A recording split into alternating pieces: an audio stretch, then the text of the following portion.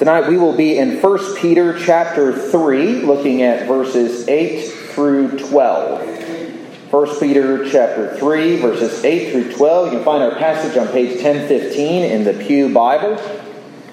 Hear the word of the Lord. Finally, all of you have unity of mind, sympathy, brotherly love, a tender heart, and a humble mind.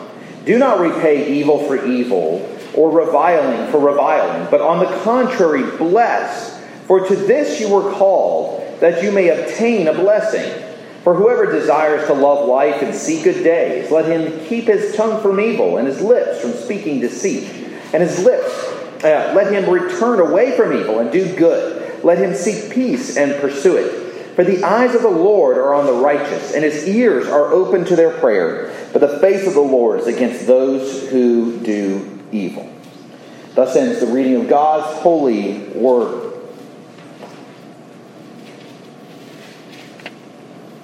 So we are very much tempted to define how we live according to the desires of the flesh and the priorities of the world, especially if we're not getting into the Word, if we're not meditating on the grace of the gospel.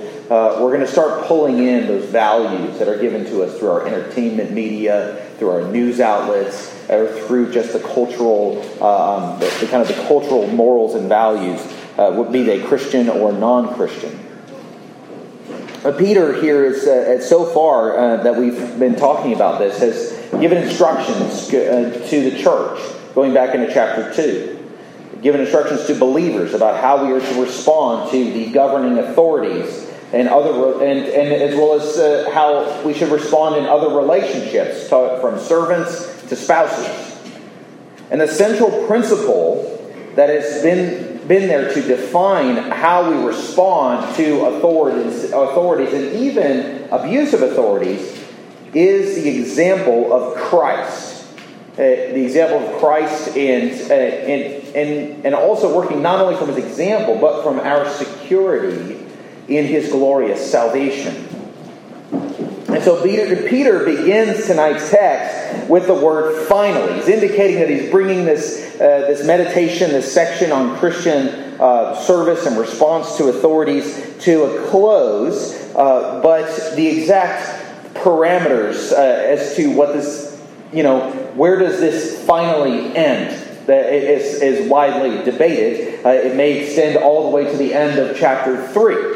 But at any rate, Peter is tying together threads that he's been putting out there beginning in chapter 2 that help us to grasp the reality of what it means to live as Christians in a fallen world. And so tonight he gives us 3 principles. First, when it comes to the church, he wants us to care for each other like a big family. And secondly, when it comes to the enemies of the church, he tells us, don't get even. Instead, give and get the blessing of God. And then third, more broadly speaking, what's fundamental to the first two is that if we're going to seek life in the eyes of the Lord. So we'll look at each of those 3 tonight. So first, in verse 8, we see Peter give this command that when it comes to the church, when it comes to believers, that we need to care for each other like a family. And he expresses this idea by exhorting believers to cultivate godly character. And he gives us a list of character traits. And it's this list of character traits that tells us that he's talking about the church. Because he says we should have unity of mind. Well, you wouldn't have unity of mind with the world, right? Or with the fallen culture or with unbelievers. You have unity of mind with the church. Sympathy, brotherly love, a tender heart, a humble mind. Now, one thing that all these qualities have in common is that they all have to do with human relationships. They all have to do with how we relate to others. And particularly in the church. And to have unity of mind is to share that godly heritage, to be united in the person and work of Christ. And remember, these people are coming from all kinds of pagan backgrounds. And so it would be to reject our Gentile or pagan past and embrace that Christ-centered existence. To have sympathy is to feel alongside another. It's what Paul expressed in Romans 12:15 when he said to rejoice with those who rejoice and to weep with those who weep. It is to come alongside another and experience with them what they're going through, to whatever degree we can. Now, brotherly love may be a term that's thrown around a lot today, but it is not one that was thrown around a lot in the ancient world. It was a term specifically used for the affection you would have for your sibling. And Peter commands the church to have brotherly love for one another. Brotherly love, not acquaintance love, not friendship love, not business partner love, but to love one another as brothers and sisters in the Lord. And ideally, we can have some ugly interactions with our siblings, but ideally this would mean that we would have a forgiving and patient, sacrificial love for one another. A tender heart is basically what it sounds like. It's a mixture of affection and compassion for one another. It is the exact opposite of a hard heart. A heart that is unfeeling, uncaring, and unloving. And while some of these virtues can be found in lists of Roman and Greek virtue lists, they love to make these types of kind of moral virtue lists. The last one that Peter puts on here would not be found on those lists, and that is a humble mind. So now, Greek and Roman thought did not like arrogance, particularly when it came to the gods. If you thought you were better than gods or you could outsmart the gods. But that doesn't mean that they encouraged a humble mindset. Because Roman culture disdained a humble mind because it generally meant that, it's the word pusillanimous. It's basically the one who lacks courage or determination to defend their own honor. Humility is the mindset of slaves and the lowborn, not for honorable members of society. Yet Christians are called to have a modest perception of themselves. We are not to think more highly of ourselves than we ought to when we put the needs of our brothers and sisters ahead of our own. And so to put this together, Peter essentially calls Christians to be united in their thinking, expressing their compassion in love with tenderness toward one another, which requires a depth of humility. And all of this is in this general concept of family. And this really challenges us to consider how we view the church. Why does Peter tell us to focus on these traits that would cause us to treat each other like family members, even treat each other better than we treat maybe some of our family members? Well, as one scholar wrote, on the one hand, generally speaking, these Christian virtues help to sustain Christian community. Christian churches would not last if you did not have these characteristics. But even more, these things flow from the reality of our Savior who unites us together by His Spirit. Our Lord is the one who humbled Himself and took on humanity and took on a cross. Our Lord loved His disciples. He called them friends, made them His brothers by His own blood. And so the godly character Peter calls us to is a family character that is defined by our Father in heaven and our elder brother, Jesus. He sets the example for us. And by His salvation, He makes it possible for us in the grace of the Spirit. We have been taught to call each other brothers and sisters, but we need to go beyond that title and consider what it means to truly treat each other as brothers and sisters in the Lord. Because some people view the church not as a family, but as just a volunteer organization. Some people view the church as kind of a nostalgic scrapbook because they went there as a kid, and it's just kind of I just kind of go there when I want to feel spiritual. I want to bring up the old fond memories of the good old days. Some people treat the church as a lucky rabbit's foot. It's a superstitious, just got to go in there and, rub the foot and, get God's favor. Some people view the church as kind of a Christian Walmart where they can go and the customer's always right. But Peter says, this is the family of God. And this is what a family is like. The Christian family is to be like. And so that means wherever we're out of step with this list that Peter gives us, then we're out of step with our family, then we need to repent, and we need to trust, and we need to grow. Next, Peter turns outward, and he exhorts us to, as we think about our enemies and think about the hostility that we encounter in the world, that as a church, we need to seek blessing while we live in this hostile world. And so when dealing with our enemies, see, even our worst enemies, Peter tells us, don't get even, give blessing. Peter gives us what we call, what has been called by others, the principle of non-retaliation. Don't return in kind what people give you, even if it's evil or reviling. Now, reviling doesn't mean someone was mean to us on Twitter, or they cut us off in traffic, or they were just kind of... They said something nice, but I think they were kind of thinking something mean in the background, like that kind of southern thing, you know. No. Reviling is verbal abuse. It is speech that is highly offensive and insulting. Peter isn't saying just, sit there and take it with a smile, but he is definitely saying, if that's what happens to you and people spew forth garbage at you, don't spew forth garbage back at them. Do not return fire for fire. Don't fight fire with fire. That is not the Christian way. But then Peter takes it further. Not just non-retaliation. He says, not only do we not return the evil or the reviling, but instead bless those who revile you, who do evil to you. Now, to bless them essentially is to pray for them genuinely, out of the goodness of our hearts. Now, people at this point may push back as if I'm misreading the text, or maybe Peter is misunderstanding what the right response ought to be here. Don't you know what they said? Don't you understand what they did?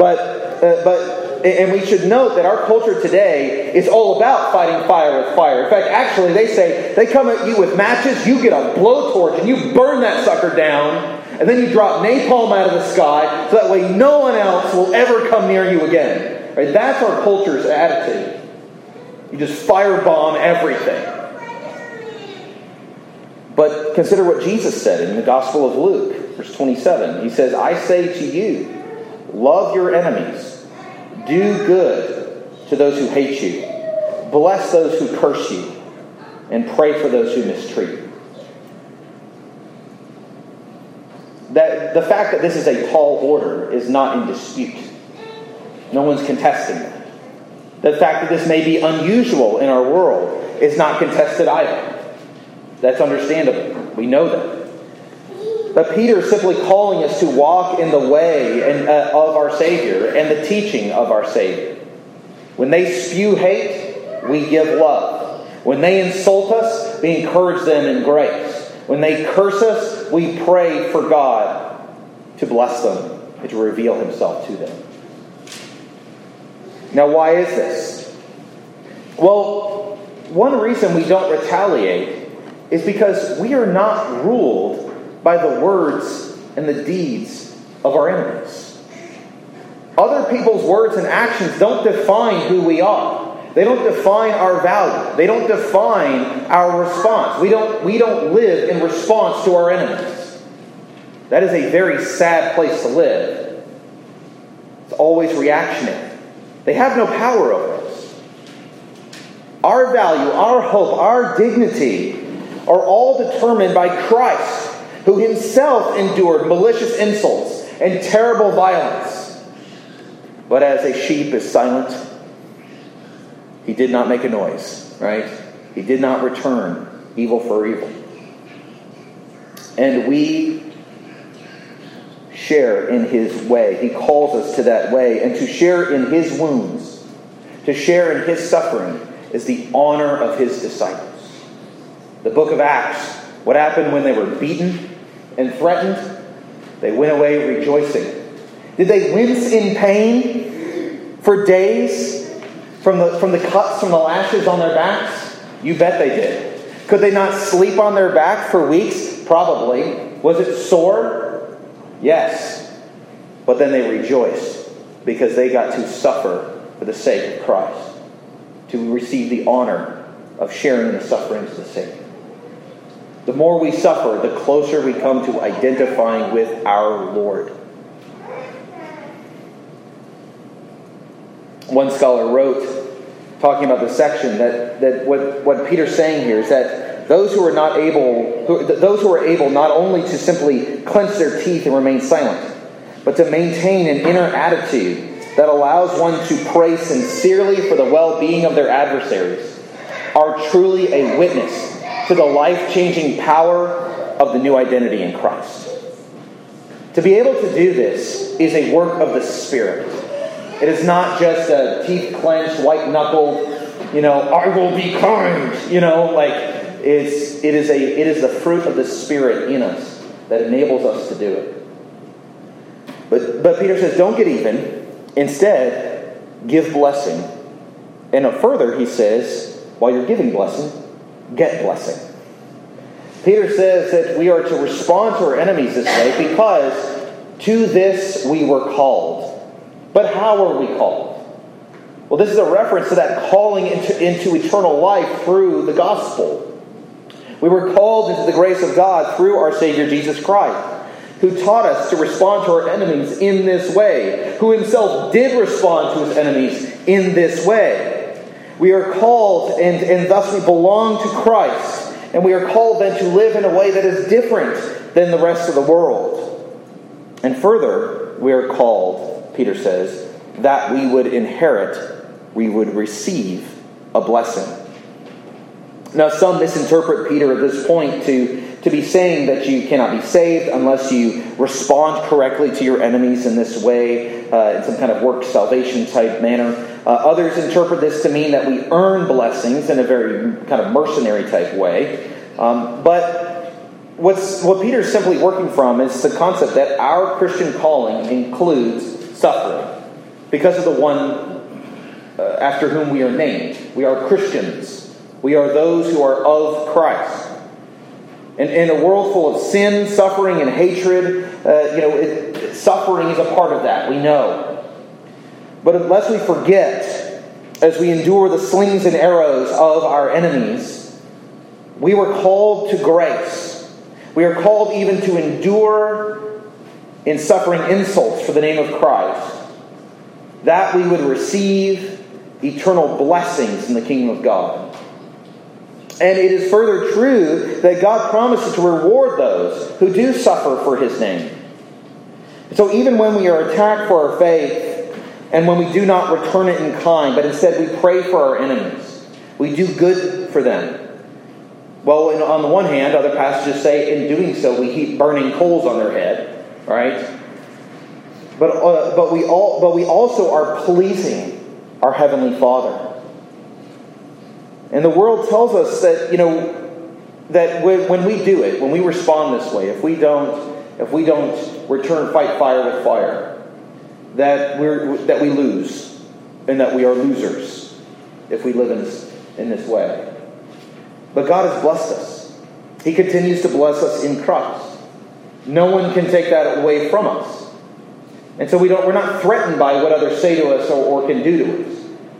And so when we live in this way, we not only set our opposition on their heels when we give them love and grace and prayer, but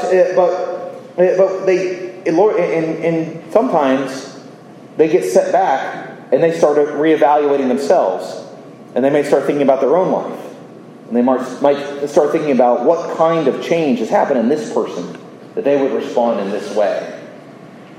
So there was a professor who was asking her students for examples of any stories or any personal anecdotes about this type of experience that they've had of suffering for the name of Christ. And one of the students shared about a Christian soldier who would read and pray, read his Bible and pray every evening in the barracks.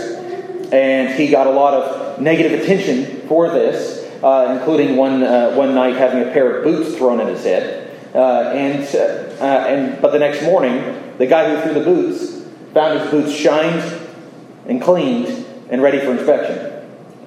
And several other soldiers in the unit took notice of this behavior, and several of them ended up in time coming to faith because they saw the way that this Christian responded to all the animosity and hatred he was getting.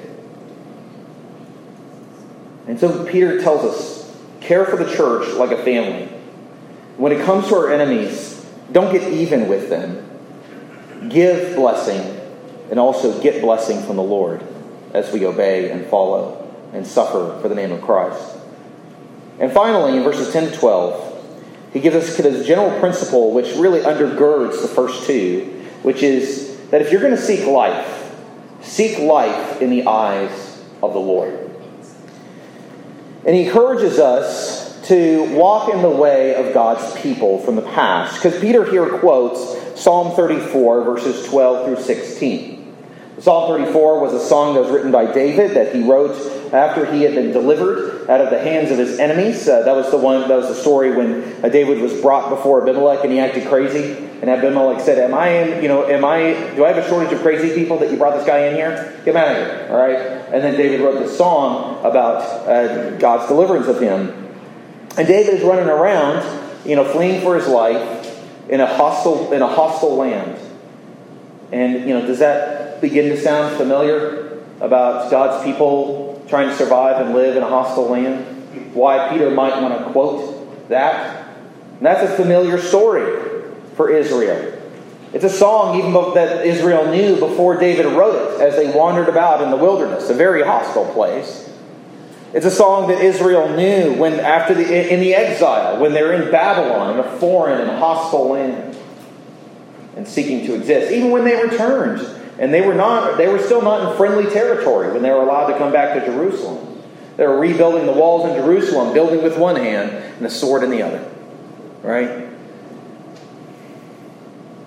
And so here Peter addresses this Christian church, these churches, these Christians who are living in northern Asia Minor, northern Turkey, who have come to faith in Christ, and now because of their faith, even though this may be their homeland, they are now living in hostile territory.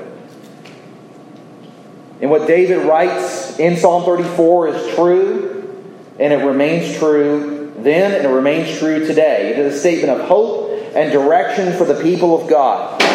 For just as David was delivered and Israel was delivered, so, Peter says, the church too shall be delivered from the hands of the enemy in the hostile land.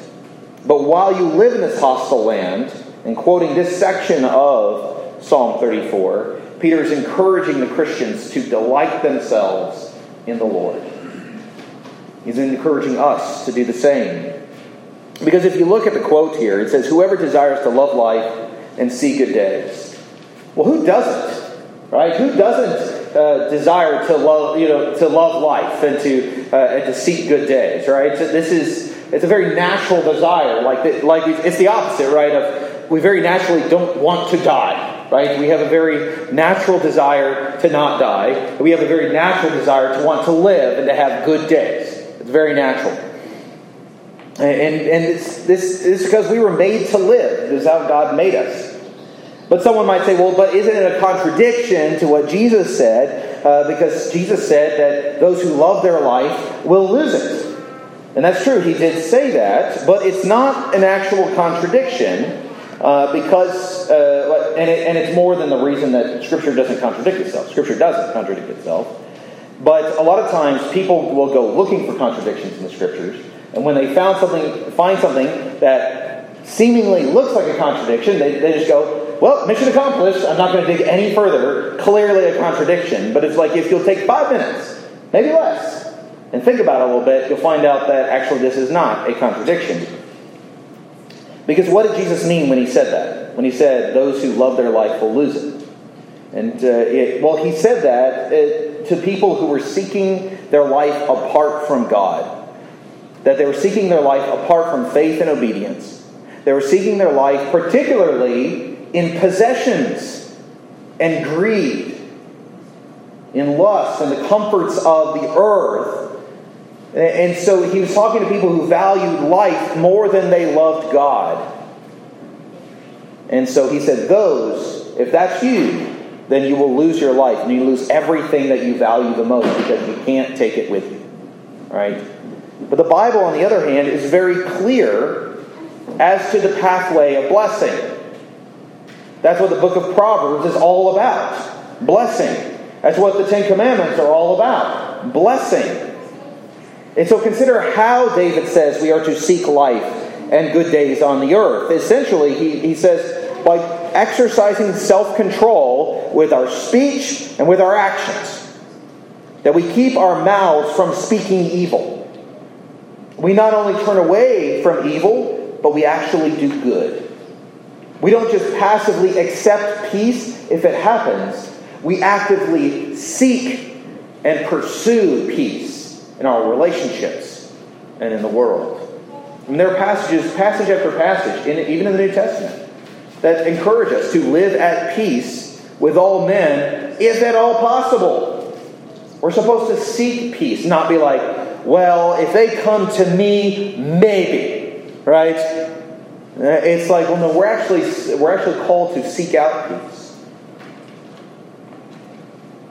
But why would we do that? Well, as David says in the Psalm, as Peter quotes, because the eyes of the Lord are upon us. Because His ear is open to our prayers. Because it says the eyes of the Lord are on the righteous. Now, the righteous is not the perfect one. The righteous is essentially the people of God who are following God by faith and doing their best to obey His commands by His grace. I mean, it's the church, right? It's true believers. So, not perfect people, but Christians.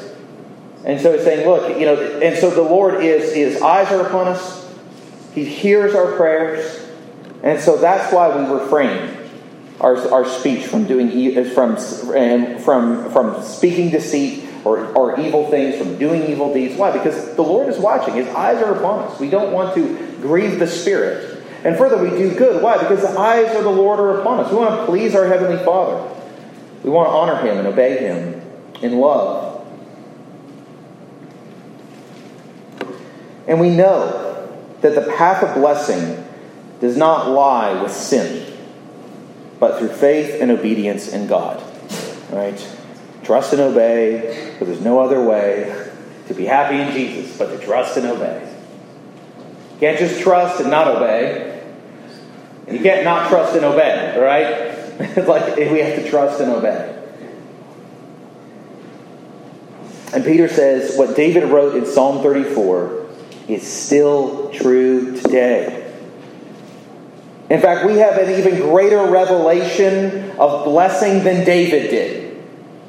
We have a greater revelation of blessing in Jesus Christ, a better example in Jesus Christ, a better covenant with Jesus in Jesus Christ, with better blessings that we get to enjoy now, and the clarity of those promises that have been given to us in the New Testament and the New Covenant. And so the wisdom of God remains true. Those who desire life and good days ought to seek them in the Lord. To live in His sight. To live with the face of God upon you is actually the Hebrew verbal picture of blessing. The picture of blessing in the Hebrew mind is for God to smile upon us. And the Hebrew idea of cursing is for God to turn His face or to set His face against us. And that's what He says that He does to the wicked, to those who do evil. And so life and goodness are found in God. And so because that's true, we need to seek those things in Him.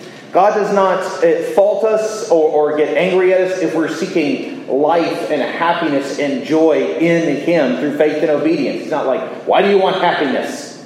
Right? It's seeking our happiness in the Lord. That's what He teaches us to do. And so for Peter and for us, what this means is that as Christians, we need to care for each other as a family. It means that when it comes to our enemies, we need to return their evil with goodness and blessing and prayer. We do it that they may turn in repentance and faith in Jesus Christ and be blessed by God, even as we are blessed by Him in Christ. Let's pray. Heavenly Father, we thank You that not only do we have a good example in Jesus Christ, but we have salvation in His name. That He changes how we relate to the world. And that a group of people that would be strangers or acquaintances or neighbors at best are made family. because we believe in Jesus. And we have been adopted into the family of God. So we have one Father, one elder brother, one Savior, one Spirit, one gospel. And Lord, we pray that we would be centered upon that, and that the things that threaten to tear us apart, petty things, small things, annoyances, petty grievances, Father, that we would let them go. That we would encourage one another, love one another, forgive one another, seek forgiveness from each other when we sin against each other, or that we would truly stick by each other like family. And Lord, we pray that when it comes to our enemies, that your Spirit would be work in our hearts. That would work in our hearts, that we do not need to seek out personal vengeance. That we do not need to squeeze out the blood of our revenge to get back what was taken from us, or to respond with fire for fire, to respond with evil for evil. Lord, we pray that we would follow Christ. The Spirit would enable us and strengthen us and bless us, give us peace, to help us, to even give us grief over our enemies, to see how wounded and weak and pitiable they are.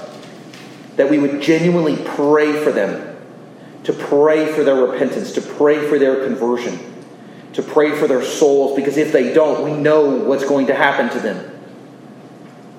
And Lord, may we just live in that security that is in Christ, and that we may receive blessing even as we give it.